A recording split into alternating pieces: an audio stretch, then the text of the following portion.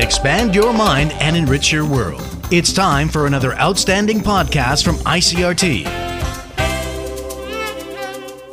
I'm Nancy Sun with today's episode of Easy News. The Tai-Ex opened down 205 points this morning from yesterday's close at 16,491 on turnover of 4.7 billion NT. The market gained ground on Thursday as investors took cues from an overnight rally on Wall Street, following the U.S. Federal Reserve's ruling out the possibility of overly aggressive rate hikes later this year. The bellwether electronics sector attracted buying throughout the session as investors hunted for bargains among recently heavy-hit tech heavyweights, while the financial sector came under pressure to cap the upturn on the broader market. The Cabinet has approved proposals to upgrade the Council of Agriculture and the Environmental Protection Agencies to standalone ministries. The plan will now be sent to the legislature for review. If passed, the Council of Agriculture will be reformed under the title of Ministry of Agriculture, while the Environmental Protection Agency will become the Ministry of Environment and Natural Resources. According to the Cabinet, the new agencies will implement government plans and policies aimed at tackling climate change, and the proposals are in line with the amendments to the Organizational Act of the Executive Yuan. According to the Cabinet, the new agencies will implement government plans and policies aimed at tackling climate change, and the proposals are in line with the amendments to the Organizational Act of the Executive Yuan. Those amendments were passed by the legislature in 2011 and seek to have the 37 ministries and government agencies currently under the Cabinet merged or restructured into 29 ministries and agencies. In international news, the United Nations says it will mobilize $351 million to support Nigeria's humanitarian response efforts in its northeast region, which has been suffering from terrorist activities.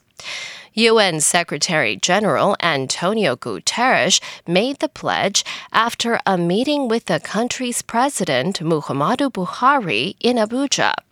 Correspondent Tessem Makende reports. The UN Secretary-General was in the country as part of his Ramadan visit to West Africa.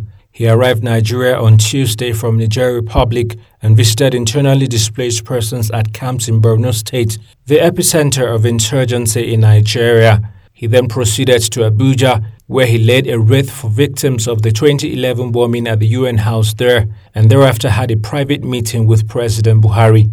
Nigeria has been battling an insurgency for over 10 years, and the UN last year said the situation has led to the death of over 350,000 people and left millions displaced.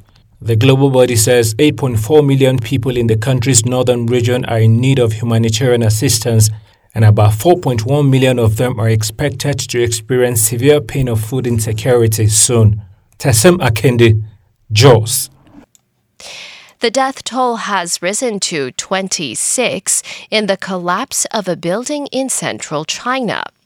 The official Xinhua news agency says that 10 people have also been rescued as of Thursday night. Rescuers have been searching through the rubble since the building in the city of Changsha collapsed last Friday. At least 9 people have been arrested in connection with the collapse of what Xinhua has described as a self-built building on suspicion of ignoring building codes or committing other violations. Guinea authorities say they will prosecute former President Alpha Condé and 26 of his officials for violence surrounding his bid for a controversial third term in office. The 84-year-old former leader was overthrown in September by a military junta that now leads the West African country.